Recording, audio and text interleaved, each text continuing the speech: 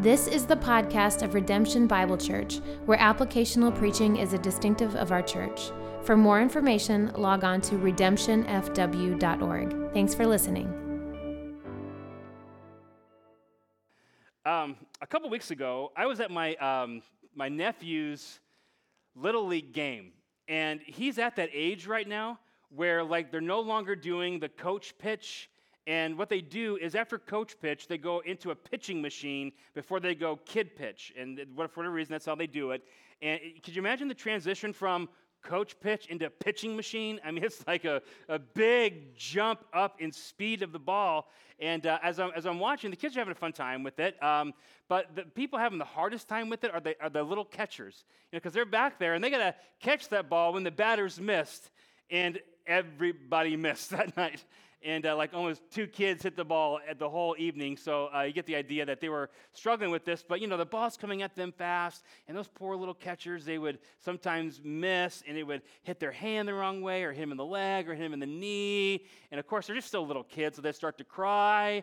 And then from the stands, you hear the sage, fatherly medical advice that is heard over ball fields all over the world. And what's the advice that dads tend to give kids in that time? Walk it off. That's right. Just walk it off, son. Walk it off. No, just pick up your finger. Just walk it off. You'll be fine. You'll be all right. Well, we're talking about church hurt. And I think that if we're honest, it feels like this is kind of what we hear about how to handle church hurt in the church.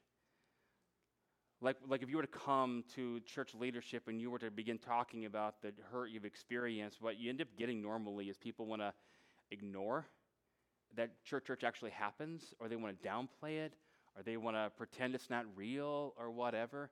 And though they would never say, walk it off, it's kind of like how you feel.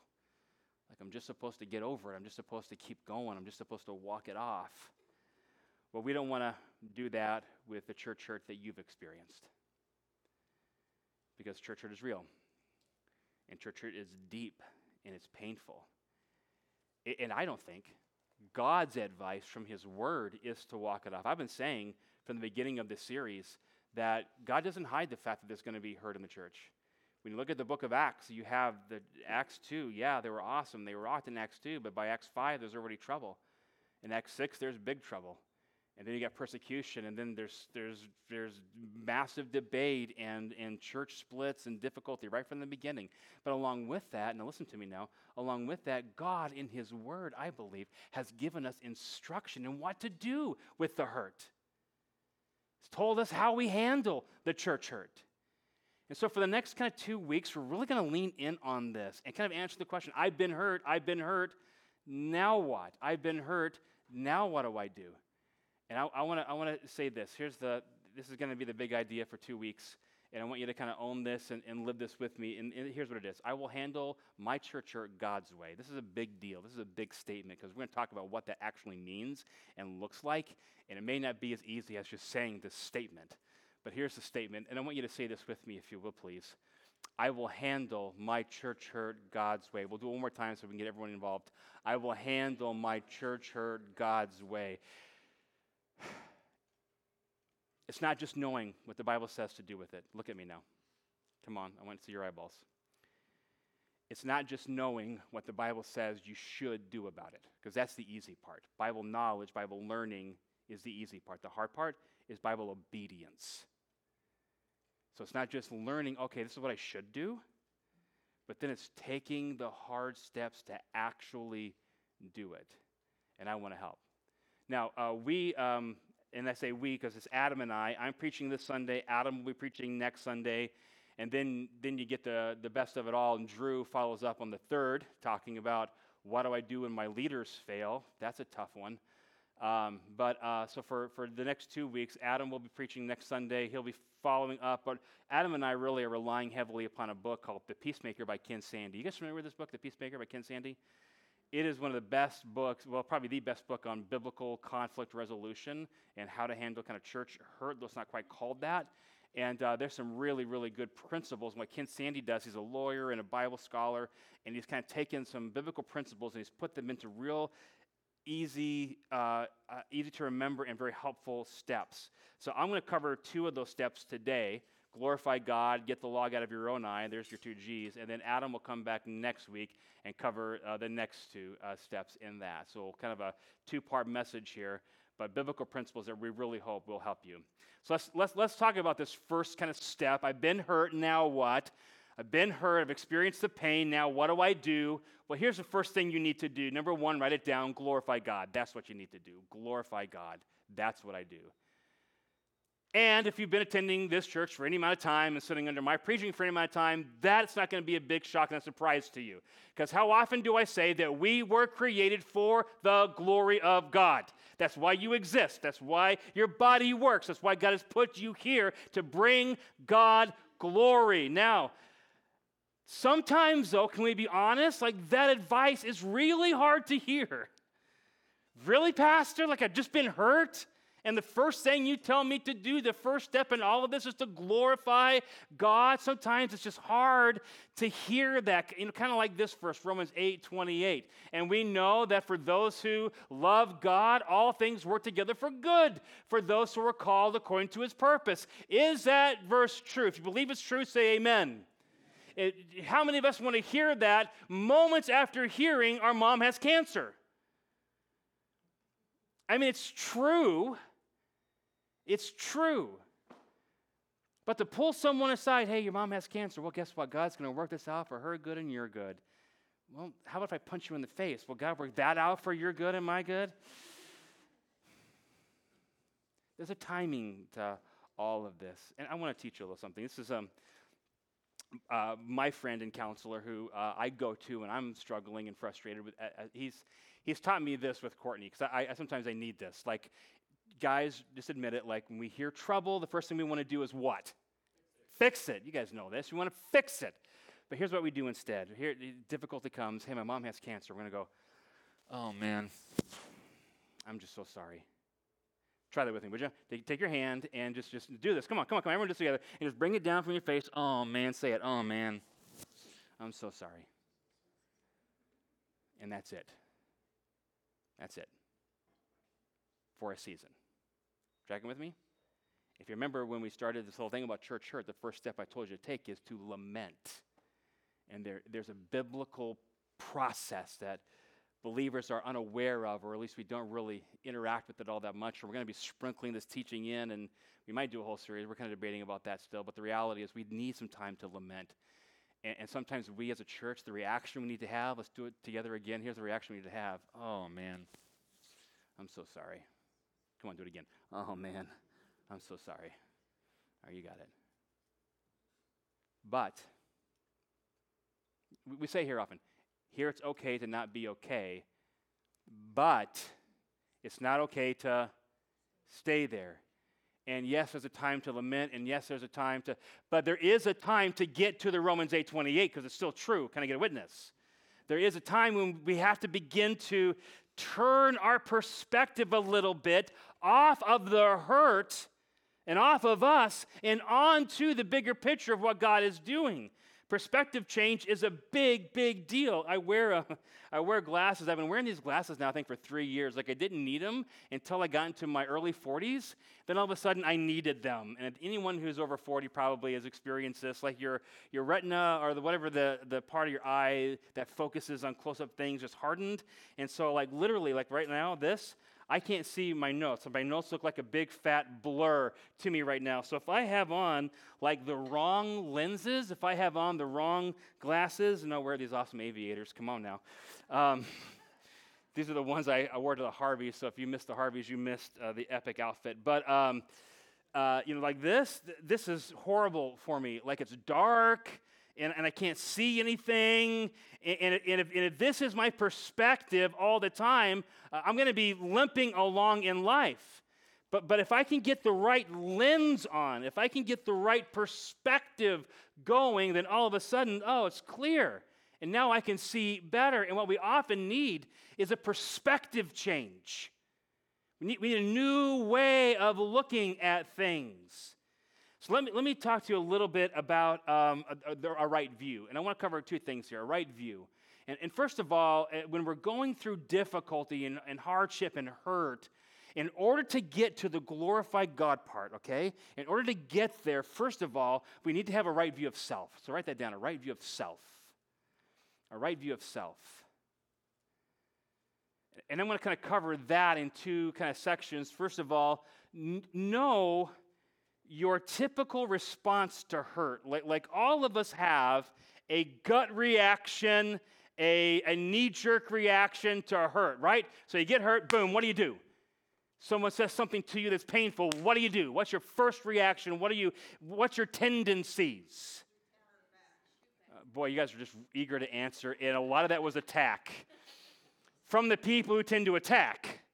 Now, from those of you who tend to run, you didn't say anything. Because there's kind of like there's a slope here. I'm going to show this picture. This is from the book Peacemaker. That was really, really helpful. It's called The Slippery Slope of Conflict. And on the one side, you see we have these attack responses, which are some of you who are very vocal a few moments ago. And this is where we tend to go. We want to attack. We want to fight back. We want to go. But for some of us, we tend to the other side. And what we tend to is not the attack, but the escape. And we want to run. We want to go from that. Now I want to say to you, both the attack response and the escape response are sinful responses. Well, prove that to me biblically, Pastor. Well, I will. From the book of Ephesians, here's Ephesians chapter 4, verses 1 through 3. Now, look, I'll put up on the screen for you. Here's Ephesians 4, 1 through 3. I, therefore, a prisoner for the Lord, urge you to walk in a manner worthy of the calling which you've been called, with all humility and gentleness, with patience. And what does it say here? Now look at this. Bearing with one another in love. Read that with me. Bearing with one another in love, eager to maintain the unity of the Spirit and the bond of peace. Do you see how that will absolutely negate the knee-jerk reaction to escape? I'm not allowed to just escape when I have conflict because that's not bearing with. That's not eager to maintain the unity. That's running for my own sake. So that response of escape is a sinful response. Now, at the end of Ephesians 4, you have this set of verses. Let all bitterness and wrath and anger and clamor and slander be put away from you, along with all malice. But be kind to one another, tenderhearted, forgiving one another as God in Christ Jesus forgave you. So back on the other side, the anger side, the attack side, we're not allowed to have anger and wrath and malice. That word malice means that you're intentionally doing something to hurt somebody else. That's a sinful response. So if you would put that slope back up there for me, Angela. So you have on the one side, again, the escape responses about this is what we tend to do, and the attack responses. And what we have in the middle then are these biblical peacemaking responses. Things like overlooking a offense. And on the editing room floor this week was a whole section on when to overlook and when not to overlook. Let me just do this really quickly. The end of forgiveness is I am no longer holding it against you. I'm no longer bringing it up against your account, right? So if Aaron sinned against me, again, what are you guys always sinning against me for? Like, what did I do to you guys? It's just terrible.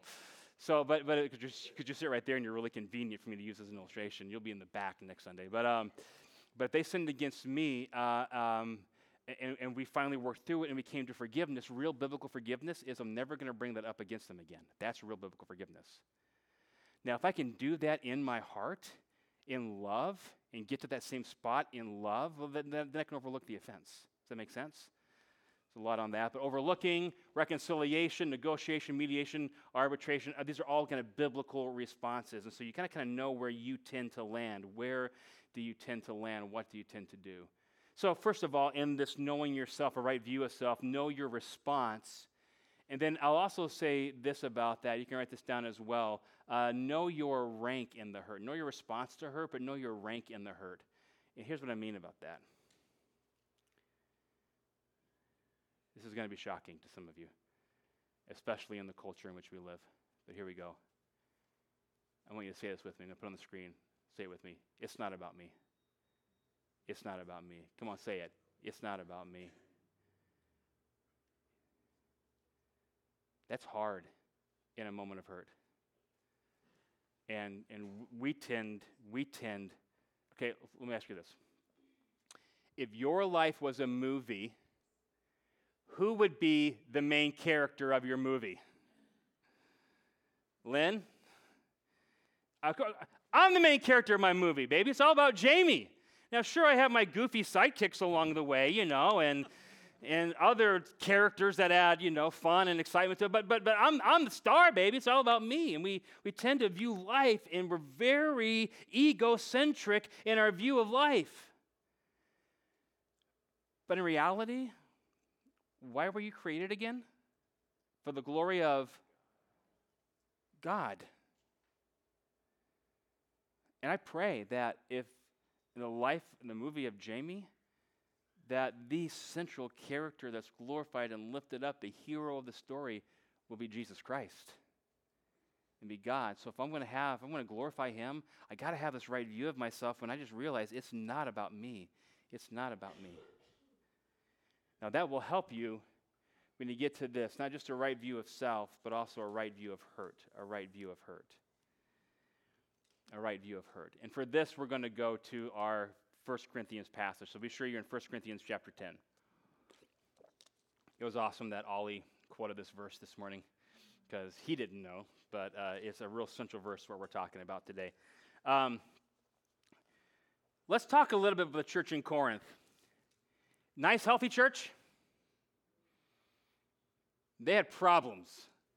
Like you begin to read the book of 1 Corinthians, and in chapter 3, Paul rebukes them for their jealousy and their factions. And some were saying, I'm of Paul. And some were saying, I'm of Apollos. And there were issues in that church through jealousy. Paul identifies in chapter 3. In chapter 5, he's rebuking them for how they're handling sexual immorality in the church. They're not doing that right. So there's problems there. And there's issues all along the way. And really, chapters 8, 9, and 10, there's this big dispute in the church about whether you could eat the meat offered to idols. And so Paul goes into this long explanation through chapters 8, 9, and 10 to explain, look, the whole point is don't be offensive to somebody. And if eating the meat is going to offend somebody, then don't eat. Or if not eating the meat is going to offend somebody, then eat. And then we get to the verse that Ollie quoted. Do you guys know it?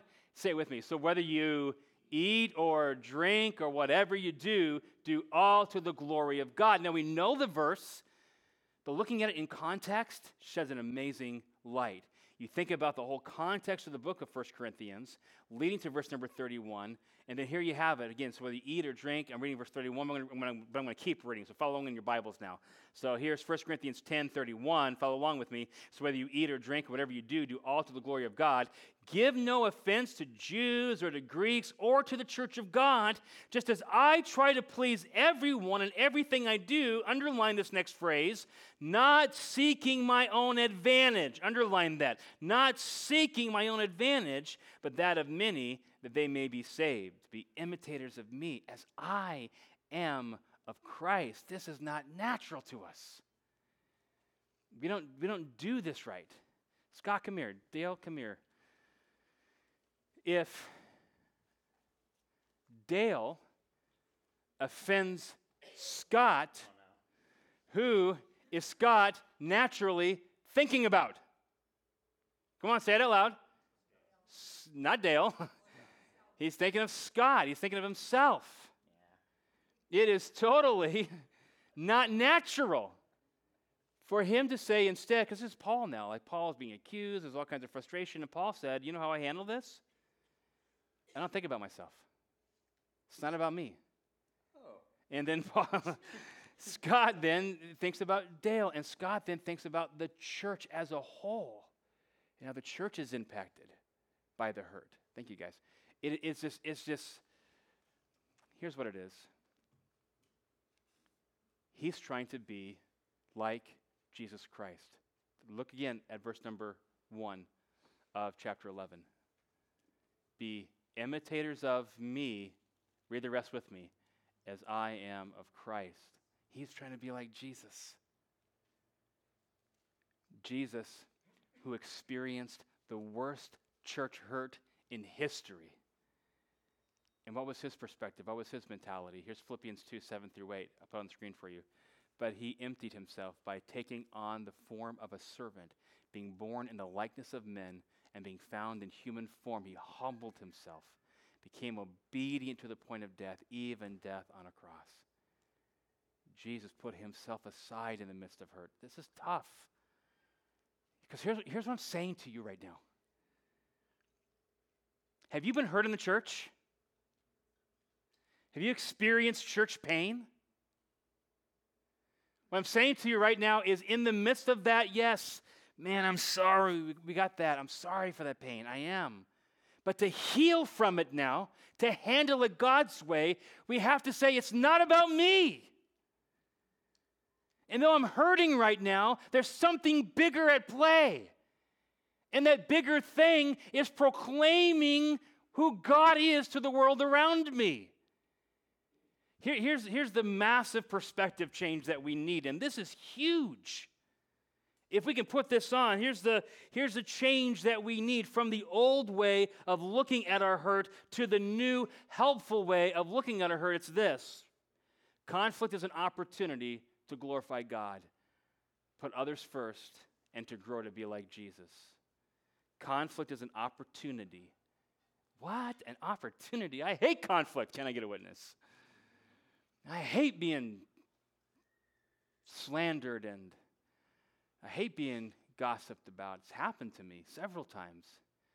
You know, as a pastor, just kind of in that unique position that you're up in front, people know who you are, and it just comes with the territory that people will gossip and slander, and I've had it plenty of times. And it hurts every time. And every time I get defensive, I get, ugh. And I need a moment, but after that moment, I need to say, look, this is an opportunity to glorify God, to put others first, and to grow to be more like Jesus. Now, to do that, I'm going to give you several things that are going to be very God-centered. I love this quote from the Peacemaker. Here's this quote. Every time you encounter a conflict, you will inevitably show what you really think of God. Isn't that awesome and challenging?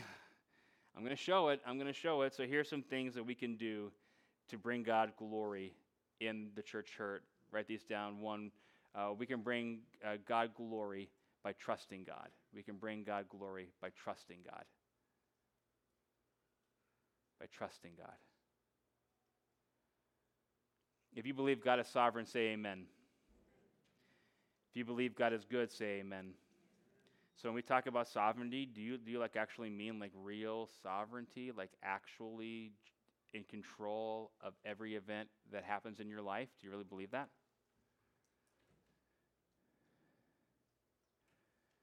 And do you really believe that He is good in those events, those moments of your life that are hurtful and difficult and bring difficulty? I think our tendency in that moment is to say, why me, God? Why me? And what we need to do to bring God glory through the conflict is we need to just trust in His promises. Here's some awesome promises. Here's Matthew 28:20. And behold, I am what? With you always. God is with me in my pain. God is with me in this conflict, and I have to trust that. I shared this verse earlier, and let me unpack it fully. Romans 8:28 and 29. There's an awesome promise in this. And we know, for those who love God, all things work together for good, for those who are called according to His purpose. Now, by the way, we don't need to wonder what that purpose is. I even heard it this week, a pastor saying this, like, well, that purpose will become clear maybe in the eternity. No, the purpose is in the text. For those whom we foreknew, He also predestined to be, here it is, conformed to the image of His Son. The purpose of this difficulty is to make you more like Jesus. And like I said earlier, Jesus experienced some of the greatest church hurt in all of history.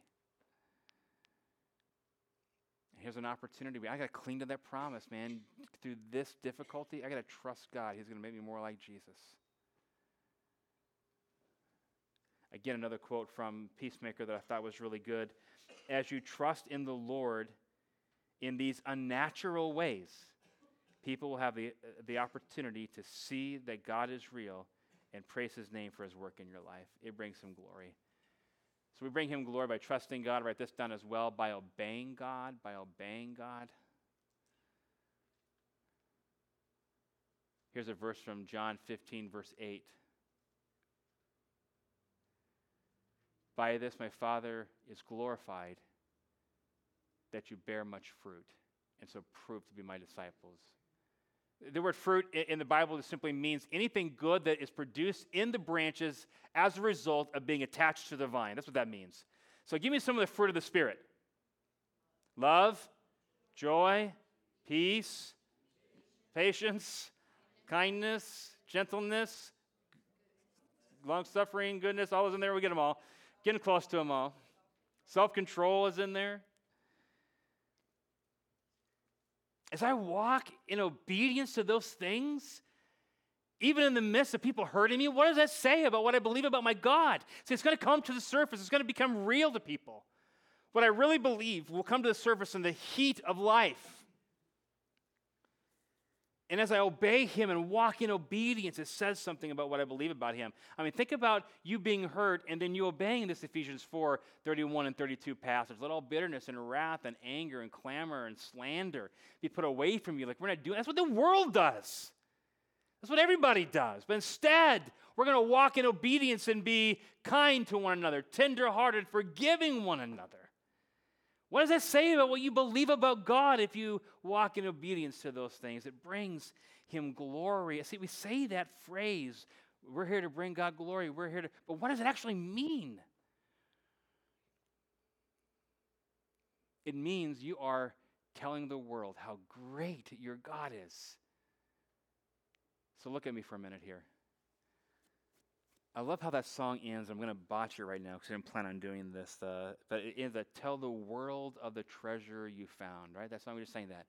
Tell the world of the treasure you found. How do you tell the world? How do you do it? Hey, I'm Jamie. You're cutting my hair. Just, cut my hair. And hey, by the way, you're going to hell and you need Jesus. She's got scissors near my head, okay? I'm probably not going to go there. And we're praying right now as a pastoral team, like how to unpack this idea of living missionally and help us all walk in that. Even that phrase is just overused in today's society. What does it actually mean? But here's what it means, really. Like, I am here to tell the world of the treasure I found in Jesus Christ. And I do that all kinds of ways. And when I'm walking in obedience in the midst of hurt, it is saying something about what I believe about God. And then lastly, this is so good, imitate God, imitating God, by imitating God. Ephesians 5:1 says this, therefore be imitators of God as beloved children. I love that. And walk in love as Christ loved us and gave himself for us a fragrant offering and a sacrifice to God. Imitate God.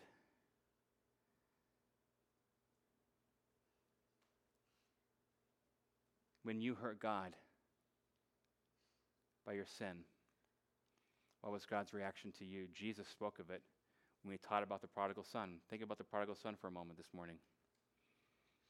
Think about how hurt the father must have been.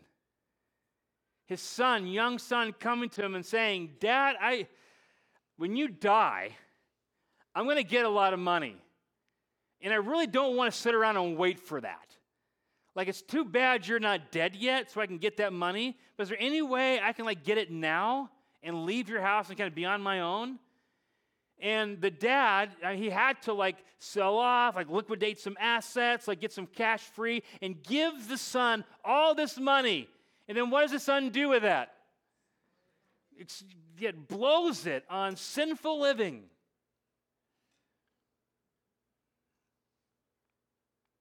How would you feel if you're the father?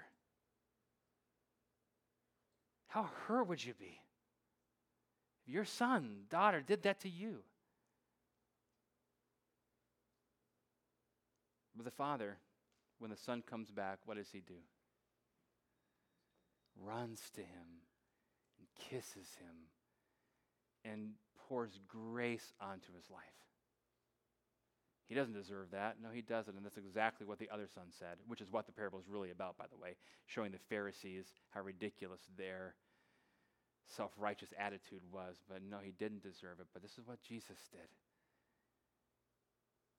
And this is what we're called to do. In the midst of our hurt, to be like God, patient, gracious, loving, self-sacrificial.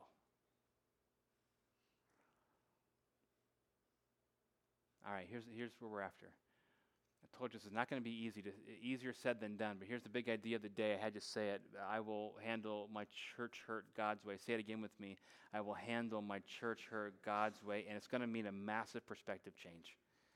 Because now instead of like, okay, it's all about me and my hurt. No. It's all about God's glory. And I'm going to commit to bringing him glory. Here are some questions that if you're in a small group, you're going to unpack this week. And if you're not in a small group, I want to encourage you again, get in a small group. Preaching, I love to preach, but I realize that really getting these things into your life means you got to get people in your life with you, doing life with you to help you with this. So here's some questions you guys are going to be working through. Do you tend to view conflict as an opportunity to glorify God? Is that your tendency? What may change in your attitude if you did? What may change in your actions if you did? What am I going through right now that needs a perspective change? Like, think about having to answer that question and walk through that. It's going to be helpful to you. And will I pray for God's help me to see my conflict this way, to see my church hurt this way? Step one, glorify God. Let's pretty easy, right, so far? I'd like to say it gets easier, but it doesn't. Here's number two. Get the log out of your own eye. Get the log out of your own eye. Kind of sounds familiar, right? Matthew 7. Let's go there. Matthew chapter 7.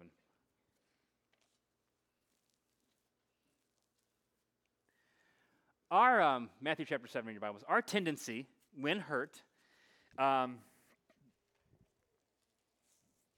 get Doug and Scott again. Guys, come here for a second. So Scott was hurt by Doug. Dale. So Scott was hurt by Dale, right? Scott was hurt by Dale. It is very then natural for Scott to see this very black and white. Who's on the good white side? Scott is in his mind. And who's the black villain now? Dale. Got the mustache and all for it, man. She grow that out and do a little handlebar thing, and that would look awesome. Would you like that, Lynn? Little handlebar mustache? You would love that. I knew you would. You've got to do it. You're bound to it. That's right. Scripture says. But we tend to do this. Now, all of a sudden, he's a villain. He's bad. Don't we do this? When people hurt us, we vilify them right away. And they are bad, bad, bad. And nothing they can do is good. You know, it's like falling back into the trap of like a fairy tale. Like there's a good side and a bad side. And I'm the little fairy princess. And this is the evil godmother, whatever it is, stepmother. It's got weird, man. It just didn't it? Didn't it?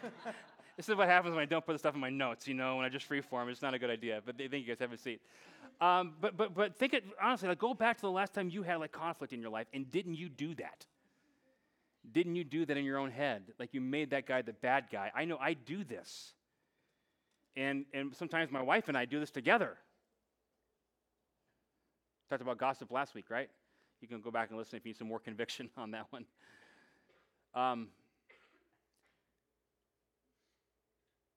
It's never that black and white in terms of I'm all good, they're all evil. You tracking with me? Never that. Doesn't the gospel itself tell you that probably you sinned in all of this somewhere along the way? The gospel says we are all sinners and all fall short of the glory of God. Chances are in this conflict I'm looking at, I had some part. So my question needs to be, where do I need to repent first?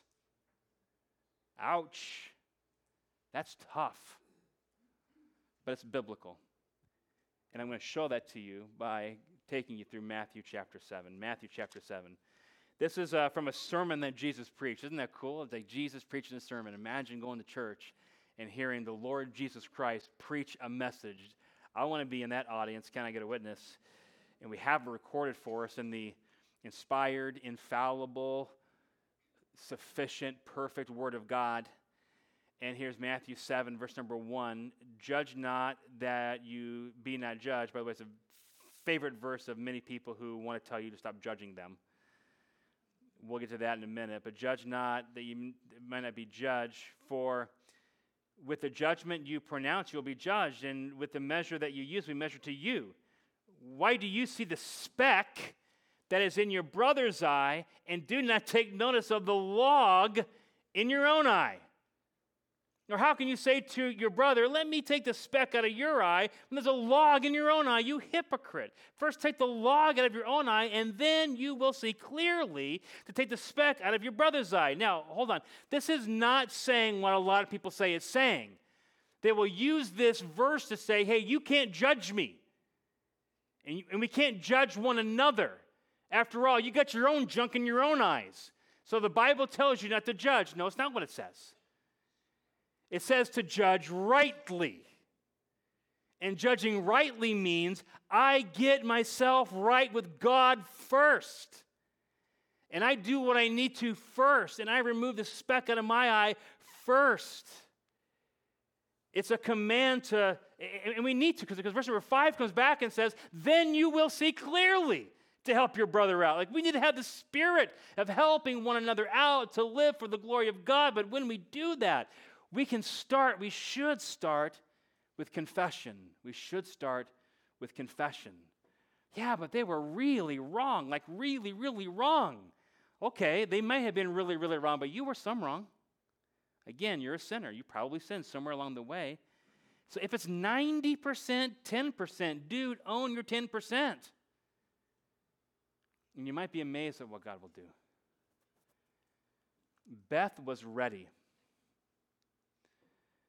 Mary had hurt her and hurt her badly, and Beth had lined out all the ways Mary was in the wrong. And Beth and her husband John had sat down and discussed it, and they were ready, if needs be, to file litigation against Mary. So Beth steeled her resolve and sat down to confront Mary about it, and she was shocked to see Mary in tears. And before Beth could say a word, Mary's confession flooded from her lips. She specifically mentioned what she had sinned against Beth and against John, and more importantly, against God. Mary resolved to do all she could to make things right and to fix what she had broken. And then she asked for Beth and John's forgiveness. And Beth was stunned, but also exceedingly touched. Mary's confession wasn't perfect, but her genuine brokenness was evident. And before she knew it, she was reaching out to hug Mary and confessing her sin and her wrongdoings in the situation. Starting with genuine, heartfelt confession is a powerful thing. Humility is Christ-like. And the gospel is clear and shown in her humble confession. Now, in all of this, there are some good tips in the Peacemaker and how to make this work. And I'm going to have the worship team come if you can right now as I share these 7 things. 7 kind of A's the book gives to really make this good confession. And so we'll just cover them quickly. We want to address everyone involved. Probably easy to say that your confession needs to go as far as the hurt. So whoever you wronged, that's who you need to confess to, and don't miss God in all of that. Confess first to Him and then to others. Number 2, avoid if, but, and maybe. Don't excuse it. Don't downplay it. Don't blame shift it. Well, if you didn't do this, and I wouldn't, well, I did do this, but don't do any of that. Number 3, admit specifically. Here's exactly, not generally, I'm sorry that you got hurt. I'm sorry you got mad. That's not, specific is, when I did this, it was wrong. When I said that about you, it was sin. Admit specifically. Number 4, acknowledge the hurt. I know that when I said that, it was painful for you. And I'm sorry it was painful for you. Please forgive me. Acknowledge the hurt, number 4. Number 5, accept the consequences. Accept the consequences. This is really big. The Bible in 2 Corinthians 7 talks about the difference between worldly sorrow and godly sorrow. And godly sorrow is one that just says, you know what? I know, this should be accept the consequences, not accept the hurt. I typed that wrong on the screen, it's my bad. Accept the consequences, not the hurt. And that is, I'm just going to, whatever it is, man, whatever it is, I'm sorry. And whatever it means, I'm sorry. Number 6, really important, alter your behavior. Like, there should be life change. There should be life change. If I'm really, really sorry, but I'm dealing with this on several counselees right now in the counseling room, where they're really struggling with something, and I'm saying, and they're coming and confessing things, but I'm telling them, you know what? Repentance has fruit, and if it's real, we're going to see the change. And then lastly, number 7, really important, ask for forgiveness. Would you please forgive me? And then this, allow time. Is it biblical that they should forgive you? Forgive as Christ, God in Christ Jesus has forgiven you, right? So it's biblical. They should forgive you. But is it easy to forgive someone when they've hurt you badly? And sometimes you just need to, in love, allow them time to work through it. Allow them time to get there. And that should help. Okay. A couple of big things today we talked about, huge things. Glorify God. Like, really? I'm hurt right now. And what I need to do is to change my perspective and get my eyes off of me and eyes onto this opportunity to show the world what I really believe about God. When it's easy to obey. When it's hard to obey, and it shows what I really believe about my God. That's hard. And secondly, then, to come with confession, to get the log out and confess our sin. And maybe this morning you'd have to admit, I need some help with this. I'm not glorifying God in what I'm facing right now, and I need help. It may be like, as I'm preaching right now, a conviction is landing on your heart about something you need to confess to somebody. I've been there. I know how that feels. I trust me when I say confession will bring grace flooding into your life. He who covers his sin will not prosper, but those who confess and forsake will find mercy. And if you're here right now, what you might need to do is just offer a prayer up to God to say, God, I just need your help right now. I just need your help in taking the step. What do you need to do coming out of today's message? What steps do you need to take? What perspective do you need to change? What confession do you need to make? What we're going to do is I'm going to pray, and then we're going to sing the song, Lord, I Need You Again, and we're going to sing it as a prayer specifically about this thing we need to do. So let's pray together. Father, we thank you for your love and your grace. We thank you for your word. And church hurt is hard because church hurt really hurts. But Lord, you've not left us without instruction. You've given us your word to teach us the attitude, the mindset, the spirit, the actions of what we should do when we experience this kind of church hurt. And God, I see clearly what your word says about, I'm for your glory. It's not about me. It's about you and proclaiming you. So use my church hurt for your glory.